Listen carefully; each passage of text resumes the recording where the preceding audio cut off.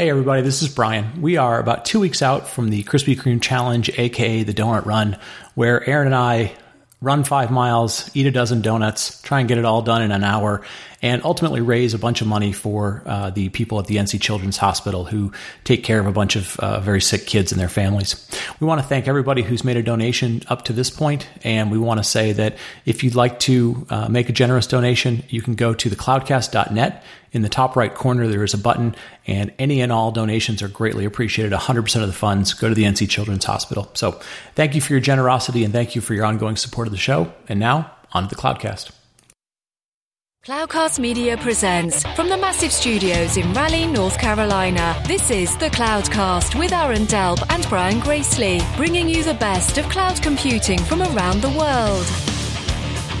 Good morning, good evening, wherever you are. Welcome back to the Cloudcast, coming to you live from the massive studios here in Raleigh, North Carolina. Just myself today, and today we're actually going to do one of the first things. We've talked about serverless for a long time, and today we're going to sort of do one of the first serverless designated Cloudcasts for 2017. So very excited. We've had a chance to touch on bits and pieces of serverless in the past, but today we've got a very exciting guest and a couple of very interesting announcements coming out. So very excited to have Madhura Miskowski, who's VP of Product for Platform 9. Madhura, welcome to the show. Fantastic, Brian. Thanks for having me. And I'm excited to be here. Yeah, actually, I think welcome back to the show. We had you on when you guys first launched, and things are still going really, really well. When you first launched, the focus of the platform was very much around managed and hosted OpenStack. But we're now in 2017. Technologies are changing. Customer sentiments are changing. First off, give us a sense of where is Platform 9 today, and then you guys have a couple of very, very cool announcements that are now hitting the marketplace. So maybe give us a sense of what those announcements are as well. Absolutely. Yeah, Brian, thanks. So, just a quick recap of Platform 9. We were a company founded in 2013, right, by a set of ex-VMware engineers, myself included. Today at Platform 9, I play the role of VP of Product. But Platform 9 was founded with the manifesto of making cloud infrastructure consumption fundamentally easy, right, using software as a service. What we do is we enable enterprises to easily manage infrastructure anywhere, across their private data centers or service provider hosted infrastructure or public clouds. And we do that using the best of breed open source cloud native frameworks, right? To that extent, we started by supporting managed OpenStack. That was our first supported product, and we pioneered a fundamentally unique SaaS managed model around it. Then earlier last year or mid last year, we announced beta availability of managed Kubernetes, where we were doing applying the same SaaS managed model to Kubernetes. Today Platform 9 is about 46 employees strong. We are about 50 customers strong. We've seen a pretty significant growth in customers, about 4x year-over-year growth. And these are managed OpenStack customers, right? Because the managed Kubernetes offering has still been in beta until today, that is. But we've seen significant growth in customers and a strong vouching and support for our managed model. And we are now recreating it with managed Kubernetes. Right. So, and I hear this all the time in talking to different businesses is, they're under this kind of pressure to figure out how to build software better, how to ship software better, how to, be able to respond to markets faster. And in a lot of cases, they see these new cloud native frameworks, so Kubernetes and containers and some of the other things, but yet they don't have the skills in house to necessarily take advantage of them, or maybe they're not organized to do DevOps in an efficient manner. And having these managed offerings is really, really important to them because it just lets them get started.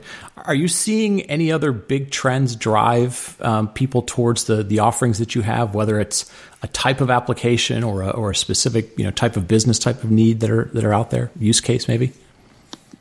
Yeah, in general, we kind of founded Platform 9 with a couple of key insights, right? Going back to the point you're making, Brian, which is, the first important insight is that if you look at the world that the DevOps or IT teams need to operate within today, and we call this the post-cloud era.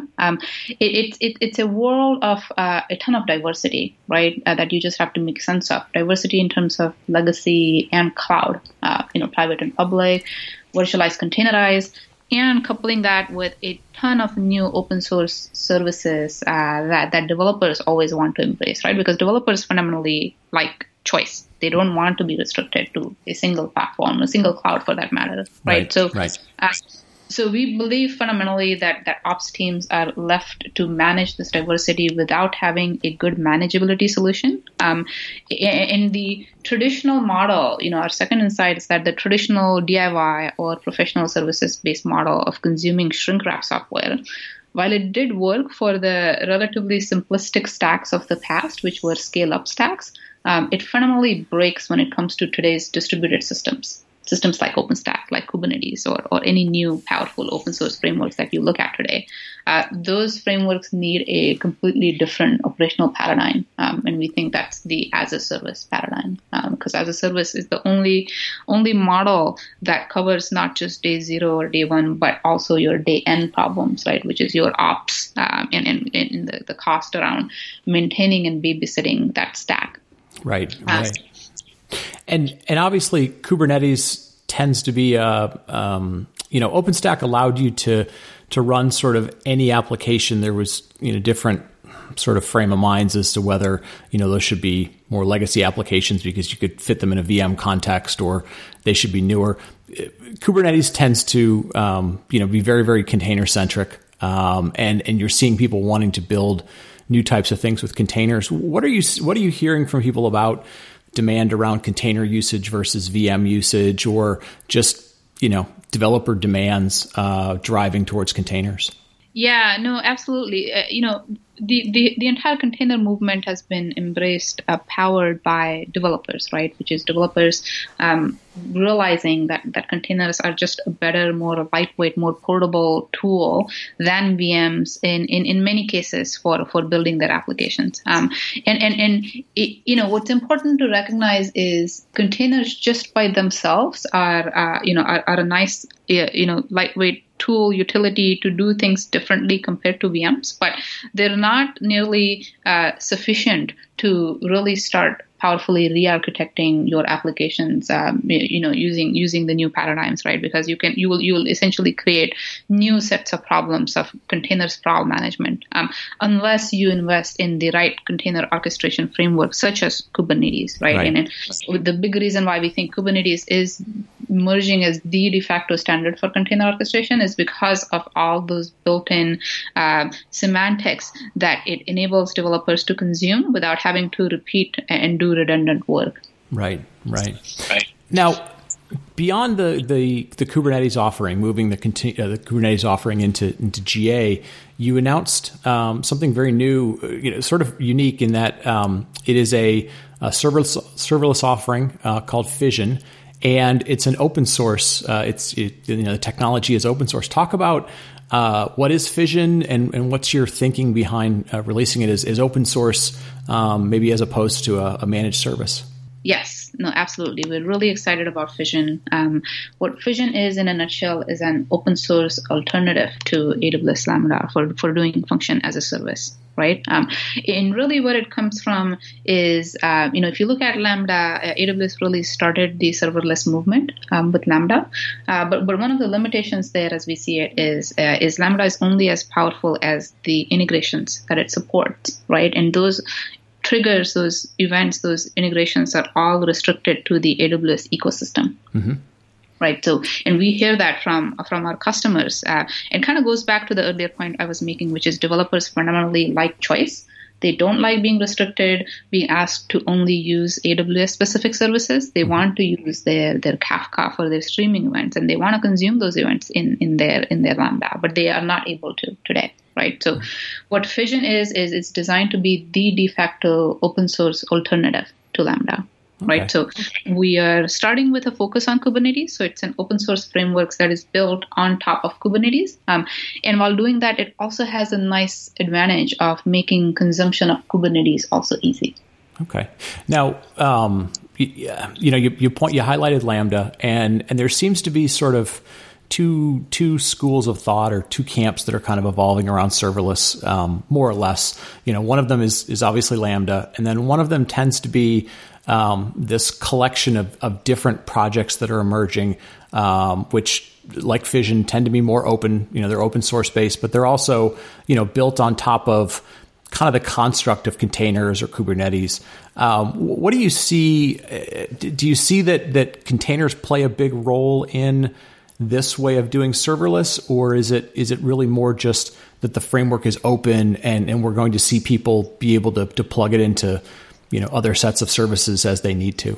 No, we definitely see containers playing a big role in serverless, right? Just simply because they, for a number of reasons, they make the proposition of simplicity and portability a really key one. And if you think of serverless, if you're looking to run just a small piece of code to start with, at least, and we think serverless frameworks are going to evolve from there. But today you use them to run a piece of code for some kind of automated serverization, right? Which is the developer just focuses on writing that piece of code, and the framework takes it and hides all the details of how that code is run. And using containers and even Kubernetes from our perspective as that underlying platform to do that provides a number of benefits of efficiency in delivering that function as a service platform. Okay, that makes sense. Can you give us? Is there the project is still in its very early days, Fission. Can you give us a sense of what you think are some of the unique characteristics of this project versus, say, what somebody might be able to do with Lambda if they're familiar with that, or at least matching capabilities? Definitely, yeah. So where Fission is similar in Lambda is that it's also designed to provide a very intuitive developer experience, right? But it does differ in Lambda in, I would say, three kind of important ways. The first one is the fact that it can run anywhere, right? Unlike Lambda, Fission can run on anywhere that Kubernetes can run, which means a developer can run it on just his laptop, or in his company's private data center, or a service provider, or any public cloud of his choice. Mm-hmm. So it fundamentally has that vendor neutrality, no lock-in proposition built in. Right. Second, because it's open source, it's open and extensible. And so we see it enabling a much wider ecosystem. Definitely the Kubernetes ecosystem itself, developers, contributors will benefit a lot, we think, from Fission. And third, because it's Kubernetes based, again, it helps accelerate that time of utility for Kubernetes. Right. Yeah, you can obviously build on the huge, sort of growth and speed at which the Kubernetes community is building. Do you see, obviously, again, early in the project days, but do you see this as something where you may try and push something like the CNCF or another one of these large foundations to help make it become a much broader standard, in terms of usage, or is it still too early days to see where adoption might be? No, absolutely. We our goal is to try to make it as part of CNCF. We've definitely have conversations started. We think that would be the right next step for Fission, because we do want the Kubernetes community to embrace this as the de facto project framework for doing function as a service using Kubernetes. Right.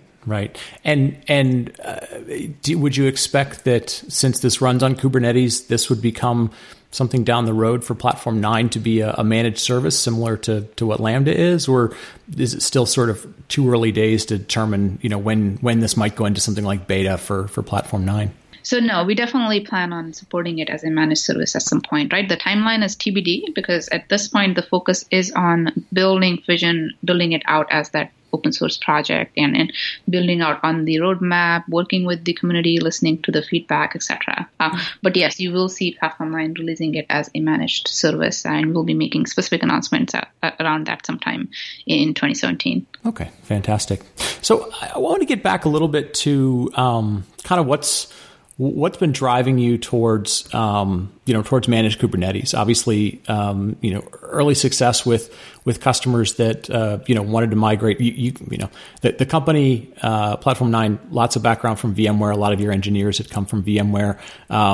You deployed the OpenStack for people as a cloud framework. Now you're moving into Kubernetes. What are some of those conversations that you hear from the market that says, we wanted an alternative cloud platform. These are some of the use cases that we see Kubernetes benefits from, those types of conversations. Yeah, it kind of goes back to where Platform 9 started with our vision, right? And it was really to make the every single stage of your cloud infrastructure journey easy. And if you look at that journey, right, it started with physical servers way back, was quickly disrupted through virtualization when VMware came along, and we were part of that journey, and we really saw that dramatic shift in terms of the benefit that it offered to end users. Right. And then public cloud happened and infrastructure as a service became popular. Today, it's all about microservices with containers. And tomorrow, we think it's going to be about serverless, or that's going to be a new way of doing PaaS from our perspective. Right. Okay. And if you look at every stage, it's become so disruptive because it's fundamentally raised the level of abstraction and hence added more business value, more value to developers, taken away more work from their hands, right, that they had to repeatedly do otherwise, simplified their lives.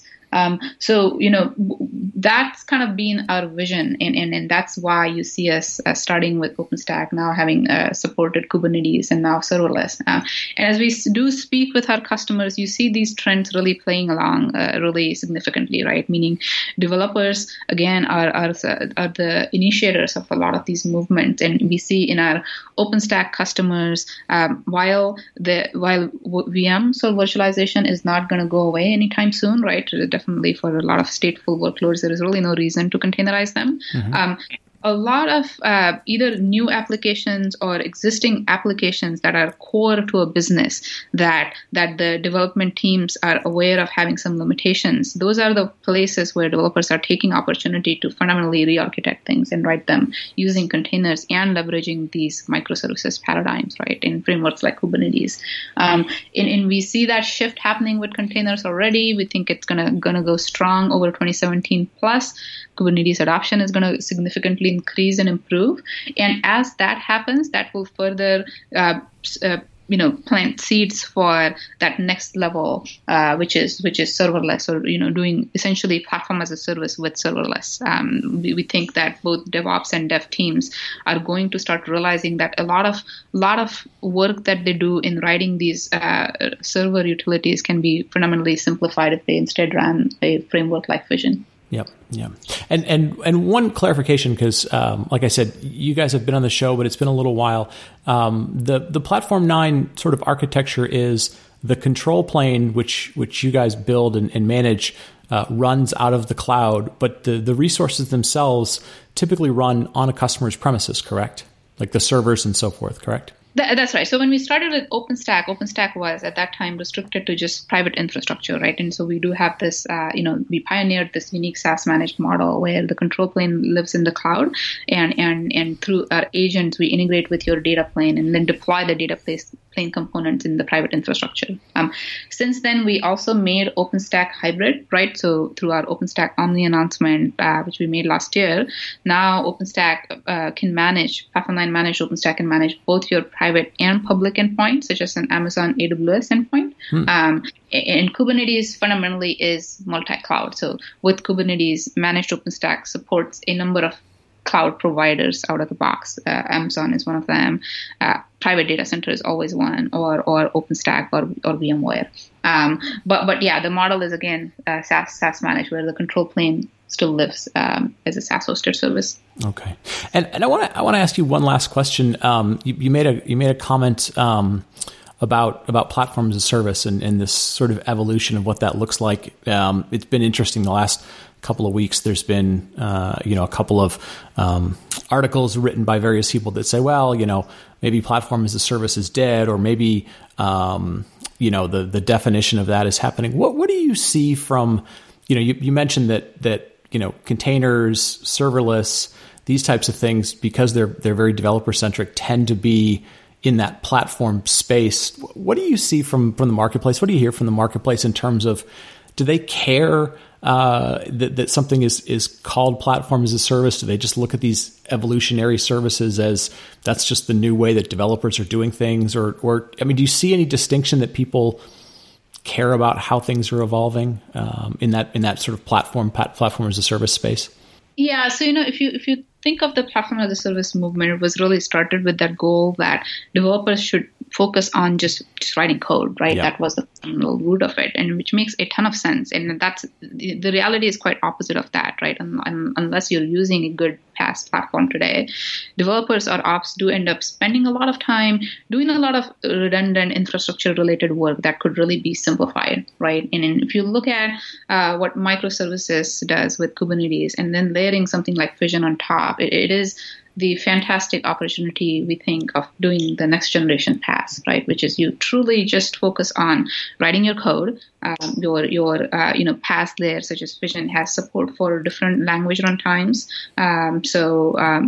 You are able to focus on just that, that core expertise, and letting that framework abstract away the underlying details. And that's kind of somewhat true with Lambda or serverless today, right? But it's restricted to writing these really, simple, small functions. And there are some challenges of doing that at scale with something like Lambda, right? Where they have been, cases or, examples of creating or having created a lot of complexity by having a large set of functions that are registered either through Lambda, et cetera. And there are complexities of working with the internet, with the gateway, and et cetera. Yep. So, where we see Fission going is really evolving into being that right platform for doing PaaS in future, which means it will need to solve these problems of running functions at scale and really truly enabling a developer SDK of sorts to start introducing this as a new paradigm for writing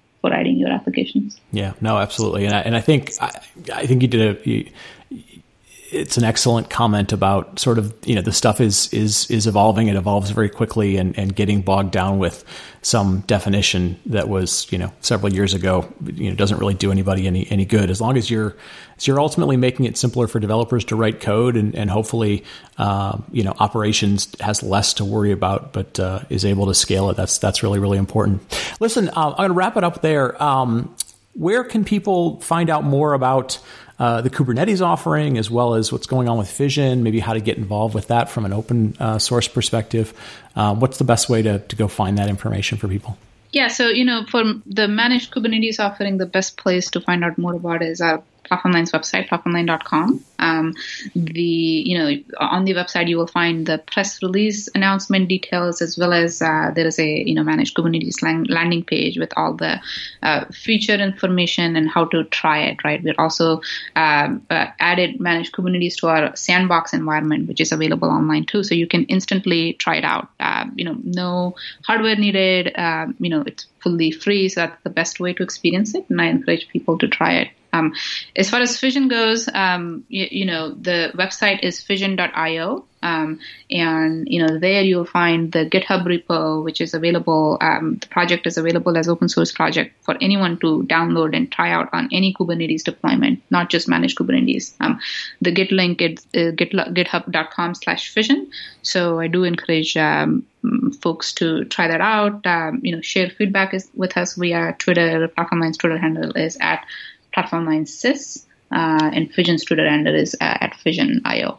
Very cool.